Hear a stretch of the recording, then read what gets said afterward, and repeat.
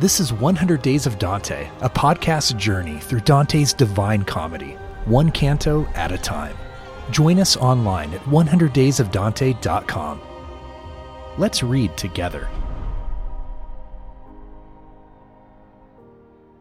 Dante's Purgatorio, Canto 19, opens in the crisp, dark hour of the early morning, just before dawn.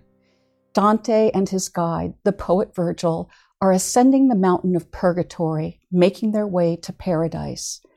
Dante is on a journey of learning, of preparation necessary for entry into the pure realm of heaven. Now, in this canto, he stands between the ledges of two vices. On the one hand, he is leaving the terrace of sloth, the lack of motivation for seeking good. By calling out examples of sloth and contrasting examples of fervor for good, people are educated, zeal for good reclaimed, and souls made increasingly worthy of heaven. Dante is also, at this moment, on the cusp of the next ledge, the terrace of avarice or greed, the desire for fleeting goods that cannot satisfy. Here, between these two ledges, he is located between two misplaced loves: sloth, a deficit of love for all that's good, and avarice, an excess of love for the banal, the unworthy. Dante stands between over-restraint and lack of restraint. In this moment of transition, Dante has a second of his three dreams in purgatory. As in all dreams, the message is symbolic rather than linear.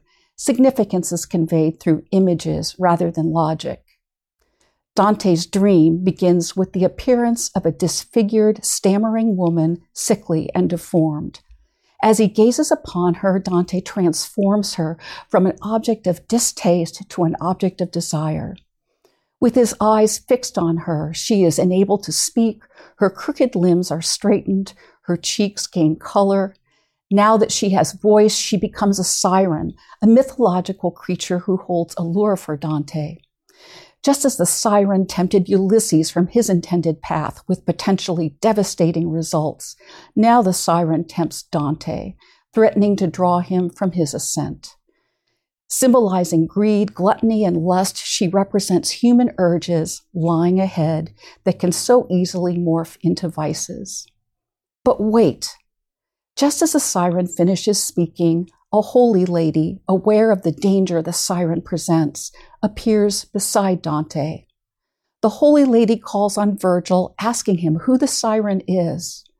Virgil, alerted, rips open the clothing of the siren, exposing the horror of her inner corruption and threat. Dante, seeing and smelling her revolting true nature, is repelled. At this moment, Dante awakens, haunted by the sickening image of temptation he has just witnessed.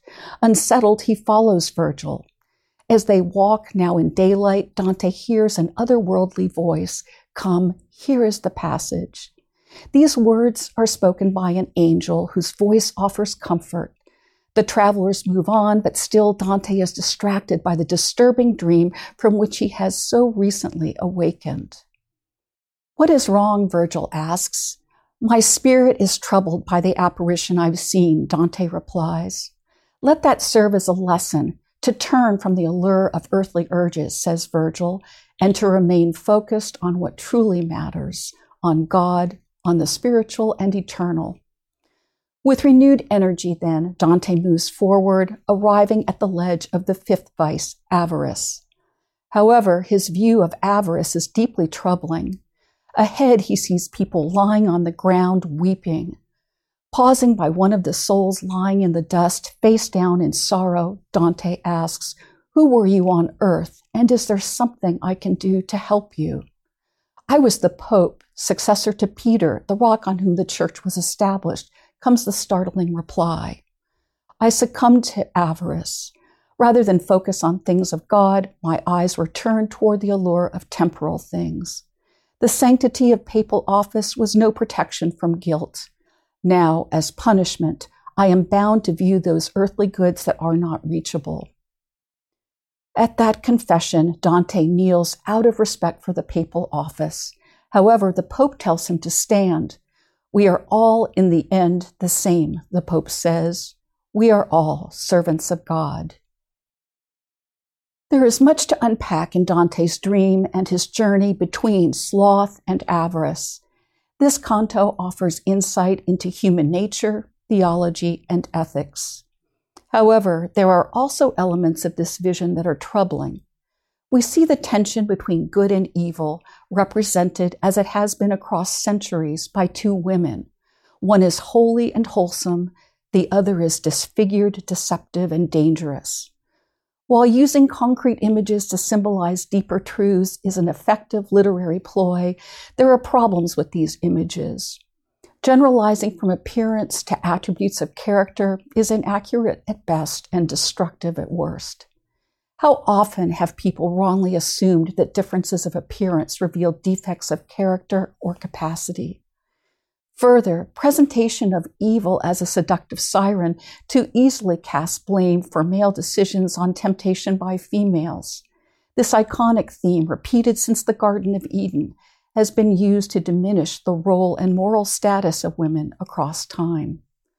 Thus, for all the power of Dante's images, we should not receive them uncritically. However, these problems do not negate all that is of meaning here. Let's consider three main themes: human nature, human progress, and human loves. First, what does Dante's Canto 19 reveal about human nature? In his journey through sins, Dante offers a starkly realistic view of human urges. Canto 19, in its position between sloth and avarice, comes at an especially interesting moment. We are vulnerable to deficiencies. We are vulnerable to excesses. We can describe these tendencies theologically, as in sins of omission and commission. We can also describe these inclinations psychologically, as in Freudian drives toward pleasure and toward quiescence. These dual urges, part of human nature, morph easily into vices. Next, Dante's contrast between two women, one representing temptation and the other saintly caution, is a reflection of our own inner conflict. This tension between urges is captured by Plato, Freud, and even Paul. I do not do what I want. And in one last insight into human nature, how interesting it is when, in Dante's dream, the woman on whom he gazes is transformed into an object of desire. We are vulnerable to projecting our longings, idealizing that for which we yearn. All of these important insights into human nature are captured in a single canto. We are vulnerable to distortion. We are vulnerable to excess and deficiency. We are all broken. As indicated movingly by the Pope in Dante's poem, we are all, in the end, the same. Second, what do we learn from Dante about moral progress? Dante's ascent through purgatory is a story of penitence, of learning, and ultimately of hope. Education is key. To know the good, for Dante, as for Plato, seems essential to doing the good. However, in Dante's vision, progress is not just a function of rational insight, but of practice. In Aristotelian fashion, the value of habit is also central to purification. Modern psychological science bears witness to the power of practice in shaping behavior and affect. Dante's insight into human improvement is prescient. So far, the Purgatorio's picture of moral progress is practical and hopeful. However, we can't overlook suffering, which also plays a pivotal role.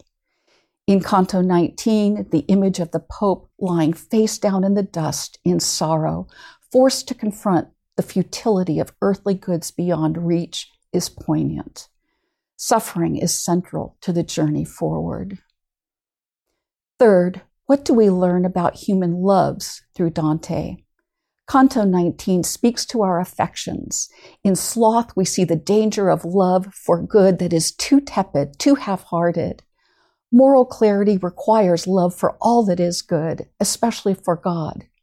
On the other hand, in avarice, we see the danger of excessive love for things that are fleeting and cannot satisfy, the seduction of power, the allure of pleasures.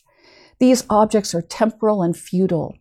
Like Augustine, Dante is pointing to the importance of ordered love, of love for the divine above all else. This is the only realm worthy of our highest devotion. Dante's Canto 19 is rich in meaning. This canto convicts us of all that absorbs our attention, that distracts and disappoints. It is a mirror pointing to our conflicting motives, even in pursuit of good. It is a call to fix our sights on God, to remain clear-eyed about what matters most. Canto 19, despite the picture of human frailty and vulnerability, ends on a hopeful note and with a call to action. Straighten your legs, rise from error. Dante enjoins us. There is light up ahead. Thank you for reading Dante's Divine Comedy with us. Continue the journey at 100daysofdante.com.